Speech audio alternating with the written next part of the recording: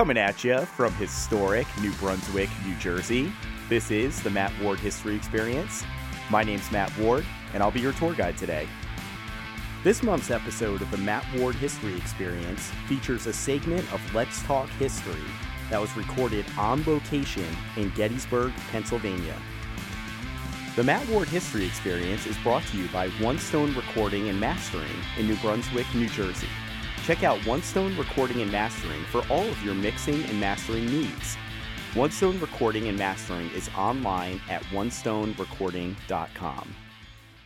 We're going to start off the 6th episode of the Matt Ward History Experience with a segment of Let's Talk History from Gettysburg, Pennsylvania.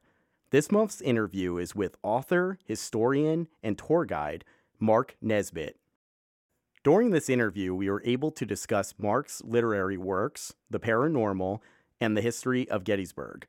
Without further delay, here it is. Let's talk history. Please introduce yourself to my listeners. My name is Mark Nesbitt, and I'm the author of the Ghosts of Gettysburg series and several other history books on Gettysburg. When did you become interested in the history of Gettysburg? I was pretty young when it first happened. My parents were on vacation, our very first vacation in the 1950s when everybody started taking vacations. And we had gone to the Pocono Mountains, and it was very, very dull and boring and a lot of old people. So my parents said, there's this place called Gettysburg. I guess I was about 8 years old. And they said, it's a big battlefield. Would you like to go see it? I'm like, sure, why not? I didn't know. And so we traveled to Gettysburg, and that was my first introduction to Gettysburg, and the cannons and the woods, and coming from outside of Cleveland, it was a little intimidating for a kid to see all these woods and everything. And then I read a book, McKinley Cantor's book on Gettysburg, and having been here once and relating the two, kind of got the wheels turned a little bit.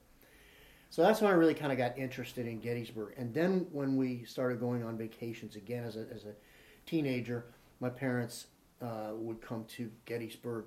They really liked it too, would come to Gettysburg quite frequently. So almost every year, sometimes twice a year, we'd come to Gettysburg as tourists. So that's what got me started at Gettysburg. What is your favorite person or unit associated with the battle to research? Well, that's very interesting. I did a book on Jeb Stuart, so he would have to classify as one of the more interesting characters here. And I also did a book on Joshua Chamberlain, so he would classify. Now, I got interested in Chamberlain way before the movie Gettysburg came out. I was a park ranger here at Gettysburg for a while, and I remember reading John Pullen's book, 20th Maine, and one of our duty stations was up on Little Round Top. So I would be on Little Round Top, and periodically we'd get you'd always ask people where you're from, and see who the farthest away is. And we'd every once in a while have some people from Maine, and I would always include the story of the 20th Maine, that they're on the defense of the left flank, and tell them that they could actually get to the monument if they wanted to. And 9 times out of 10 they would come back and they'd say, where is that monument again? Because back then it was like a little deer path, about 5 inches wide to get back to the monument. Now it's like a super highway, of course, after the movie came out. So I'd take them back there. So I have to say that the 20th Maine was, and that was a wonderful book to do. Got a chance to go a couple of times up to Chamberlain's home in Brunswick, where he taught, and in fact, they were restoring the house, and I actually got a chance to sit and autograph my book along with John Pullen, who got me started on 20th Maine. There in Joshua Chamberlain's dining room, which was unfinished at the time, but that was where they had the signing. So I would say that Chamberlain ranks pretty high in that, and also Stuart. I wrote a book defending him in the Gettysburg campaign. Do you have a favorite part of the battlefield to visit? Wow, that's an interesting question. I know that I obviously I've been everywhere on the battlefield. I've lived on the battlefield in several of the park houses. And but I think one of my favorite places. I used to take my dog for a walk out into the middle of Pickett's Charge, the field of Pickett's Charge, which, if you haven't crossed it, is deceiving. You think it's a flat plain, and it is not. It is undulating. And we would get out there about halfway across, and probably, we do maybe 8-10 times a year. Every once in a while, I get out in the middle of that field and just stop and just in awe look around and say, whoa, what is going on here? And really get emotional, whether it was the spirits of the soldiers talking to me personally or just my knowledge of the history that happened there. I don't know, but it's an emotional place for me. So that's one of the places, obvious as it is, a major battle site. So I think that's probably one of the places that affects me the most. That's interesting you say that, Mark. I've heard a lot of historians and visitors to the battlefield have the same reaction to the area where Pickett's Charge took place. You stated earlier you were a park ranger before going into independent research and tours. What made you make the change to independent research and tours? Well, I always wanted to be a writer. I mean, that's what I was trained to do. I took every writing course I could. I ran out of writing courses in college, and I had done very well in high school in all my writing courses. I always wanted to be a writer, and the park ranger job was fabulous in the summertime because you got a chance to talk to people. We had duty stations on every major part of the battle. It explained every major part of the battle and several others, and it was really a good job, and it taught me a lot about historical research.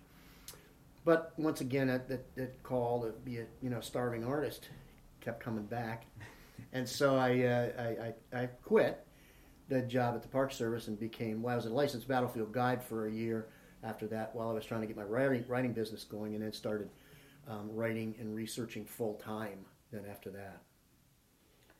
How soon after your transition to independent research did you write your first book, Ghosts of Gettysburg? Well, actually, my first book was a book called If the South Won Gettysburg. And I think I left the Park Service in 77, and in 81, If the South Won Gettysburg came out. In between, I've been writing things, some contracts for the National Park Service. I did, it may not even be up there anymore, but I did the Mississippi State Audio Station. They had gotten money from the state of Mississippi, and part of it was to produce a script to be for a narration of the Mississippians' charge there, and so I was doing stuff like that. So I guess it was about three years after that when I quit that the first book came out, and then of course it was 10 years after that until the Ghosts of Gettysburg, the first book, came out, 1991. Oh, okay. How long have you been giving ghost tours of Gettysburg Battlefield? Personally, we used to take, since we were park rangers and we go out there, we used to take our dates out on the battlefield after dark to scare the living bejeebers out of them, right? And to tell ghost stories out there. So I guess it goes all the way back into the 70s. I heard my very first ghost story about Gettysburg in 1964. I think I was talking to one of the park rangers, or one of the lifeguards out here, and she told me some story about one of the cemeteries here. But then the very first ghost tour that this company gave, the Ghosts of Gettysburg Candlelight Walking Tours, was June 4th, 1994. So that was the very first organized tour that we sent out. And it's kind of a funny story because I had contracted with a teacher to answer the phone because I had to get a phone number to take reservations, and gave her $3,000 for the summer. She said, "Hallelujah, that's great. Sure, I'll take it." Then it cost me $3,000 for the rack cards that I took all over town.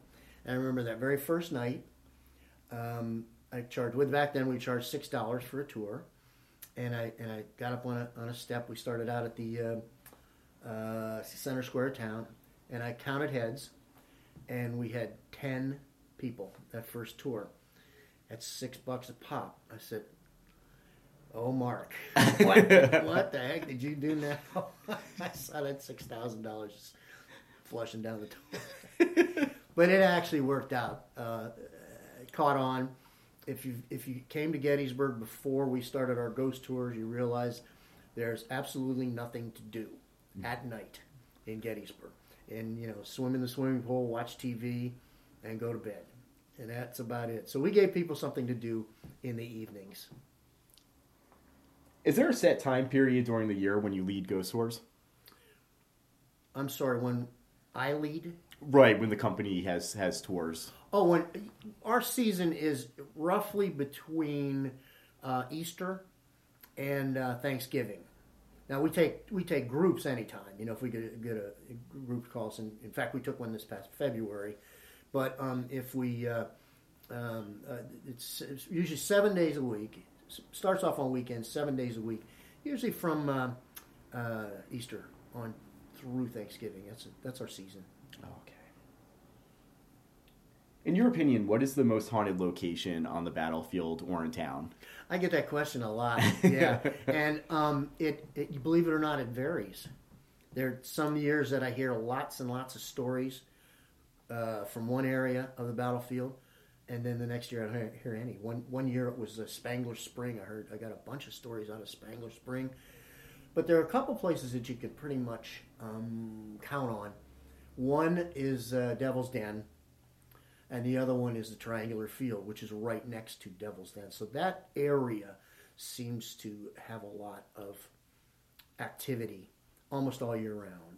So, have you ever personally seen an apparition in Gettysburg? I have. Yeah, actually 4 times. Wow. Yeah, and once was in this room that you're sitting in. Yeah. It was right over there in that corner. Wow. I had gone to this door opposite that corner and went to, I was closing the door, and out of the corner of my eye, I caught the image of a woman. I knew it was a woman. She was in a long dress, black, almost like in mourning, and it had like a veil that ran down, but I saw that there were pleats in her skirt. And a lot of times you'll pick up this paranormal visions out of the corner of your eye. For some reason, the peripheral vision is a little bit more acute to that. And I didn't want to turn. I said, get as much information as you can. I said, I got to look. And I looked, and she vanished. But the most impressive thing about her, the thing that I remember the most, is she was tiny. She was only about maybe 4'10". She barely made it over the counter there. So. And it appeared to be an adult spirit? I'm pretty sure it was an adult. Yeah, it wasn't a child. It was full adult dress that she was wearing. Wow. Who is the most famous ghost that witnesses have reportedly seen in Gettysburg?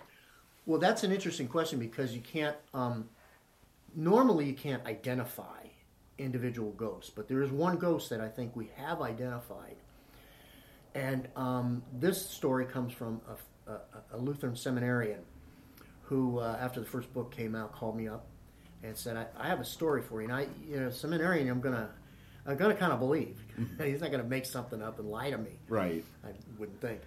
So he said he was asleep in his dorm room. He was in one of the dorms out there, and was awakened about 2:00 in the morning by this scream from down the hall. And he recognized the voice. It was a buddy of his.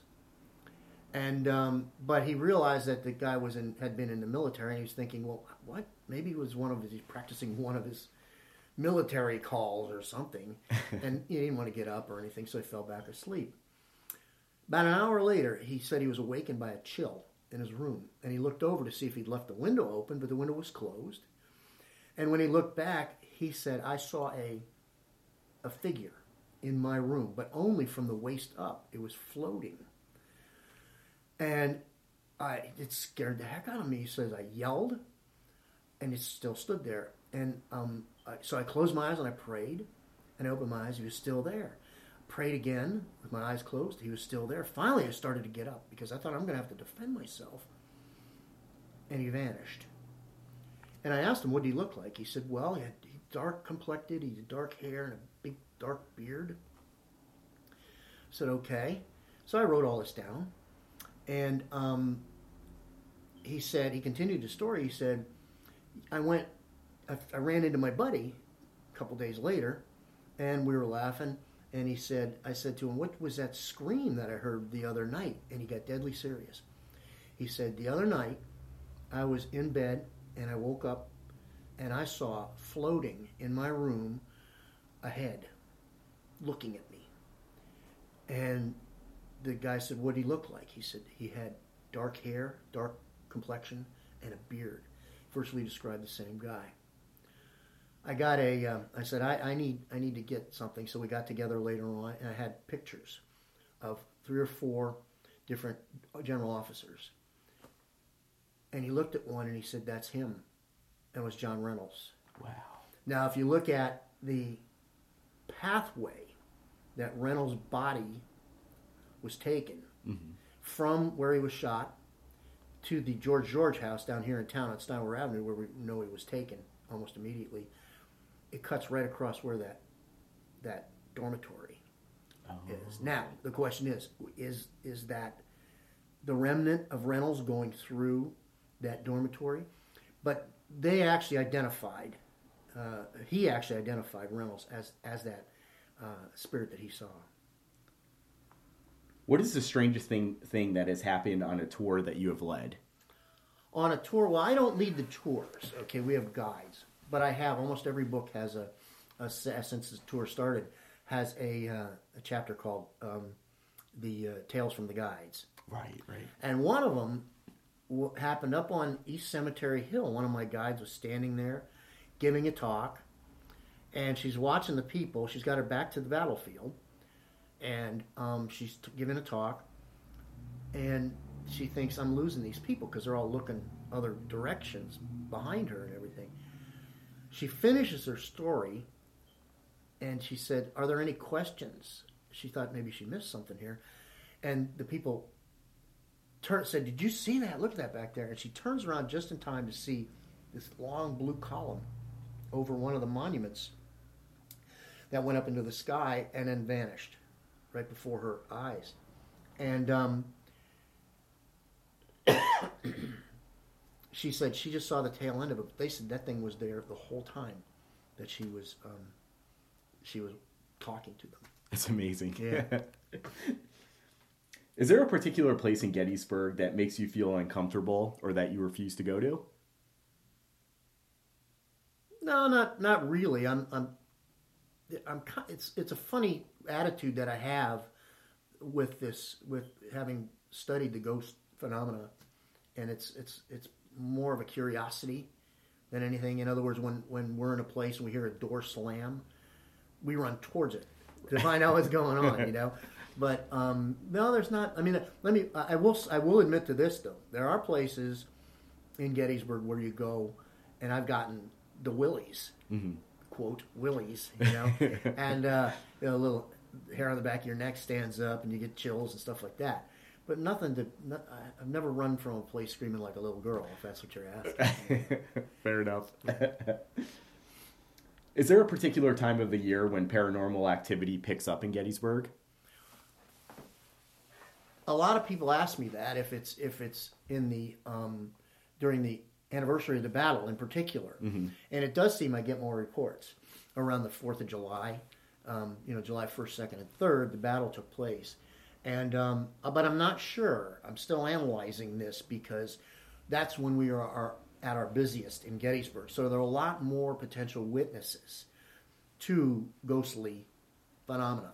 Okay, and so that means to me, is it that the ghosts are more active, or the more people to witness it?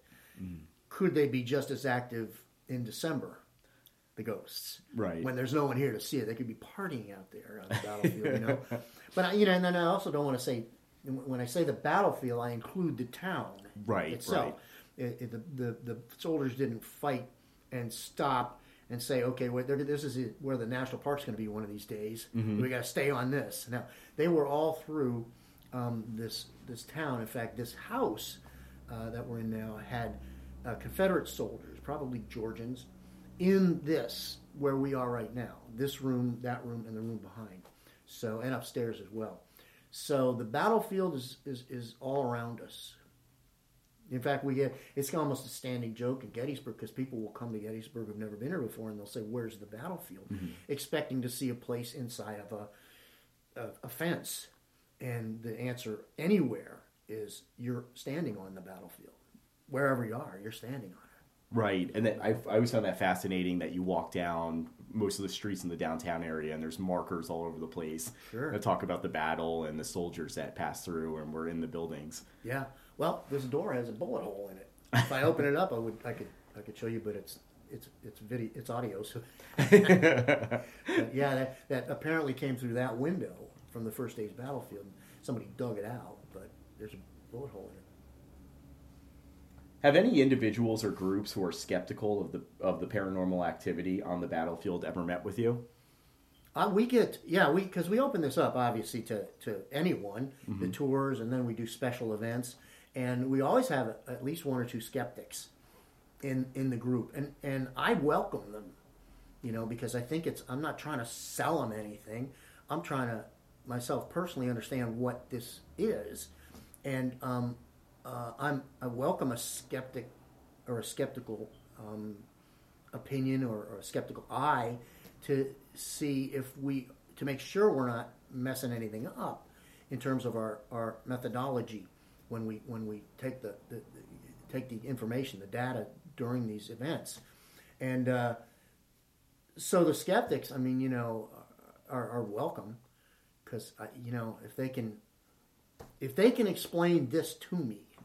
Okay, over 1,000 stories that I've collected, all kinds of strange things that have happened, other than just that old saw. Oh, it's a group hallucination, which doesn't exist, or that everybody who comes to Gettysburg immediately becomes drug induced and has these visions. That if they can tell me exactly what this is, I'd love to hear it. Does your company lead ghost tours anywhere else besides Gettysburg? We ran Ghosts of Fredericksburg for about 6 years, and that was pretty good. And we just handed it off to our lead guide. She's gonna run them down there now. So Fredericksburg, Virginia is another place where we've done tours. We were also looking at Savannah, and we did not do ghost tours down there because we didn't have the manpower, the hours that we could spend down there to create it, even though the tour is there. We would rather concentrate now on special events, special weekend events, which we've been doing. We had one last weekend that we did with the Doubleday Inn, which is out basically on the battlefield there by Iverson's Pits, a very famous haunted place. And then in the future, what we're going to do, I wrote a book with Catherine Ramsland, who is a forensics expert and professor, called Haunted Crime Scenes. Mm-hmm. And that's going to be, I think, our next step. We're lining up different crime scenes now. We want to take our groups to that. This not only, we know that ghosts exist. Mm-hmm. We know that something else goes on. Now we want to start getting information from them. And the most useful information would be information that might help solve a crime. Granted, it's not admissible as evidence ever since the Salem witch trials in America. It's called spectral evidence. It's not admissible. However, we did the book. When we did the book, one of our mentors was a former FBI profiler, and I flat out asked him. It's in the book. I said, if you got information on a crime that you were dead-ended on, and it came from a paranormal means, would you take it and follow that lead? He says, absolutely. Wow. You're a cop. You'll try anything to solve this. Mm-hmm. And he said, and it's not unusual, believe it or not, it's used. You can't come out and say, well, this psychic told me to go over here and look here. However, they do use that, and I know that for a fact. I've talked to other, and in fact, many police are psychic. It's like before I go around that corner, I think I'm going to draw my gun. Oh, right. You know what I mean? And it saved their lives in many cases. And I love getting stories from police, too, because police, doctors, nurses are trained observers. Mm-hmm. It's like a camera. That what they're trained to do is just take a picture and then remember it of a scene. So if you get one of those as a witness to a paranormal event, I love it. That's great. Tell me everything you know. Right. So kind of those credible sources. Absolutely. Right. I saw you were interviewed on an episode of Travel Channel's Ghost Adventures. What other well-known paranormal television shows have interviewed you? I should have brought the list. I have it somewhere. But yeah, I was on. I've done stuff on the History Channel. I've done stuff with Ghost. Ghost Hunters, Jason and Grant. I did something for Canadian TV. A couple things for Canadian TV, where we actually took them on an investigation. Should have brought the list. I forgot how many I've been on, but a good dozen. Cool. Yeah. Are you currently working on a new book? Yeah, as a matter of fact. First of all, I just finished a book I co-authored with Patty Wilson called Cursed in Pennsylvania as part of a series. And then I'm working now myself on Cursed in Virginia. It's about not somebody cursing somebody or anything like that, but just those weird oddities that seem to make a place seem like it had a curse on it.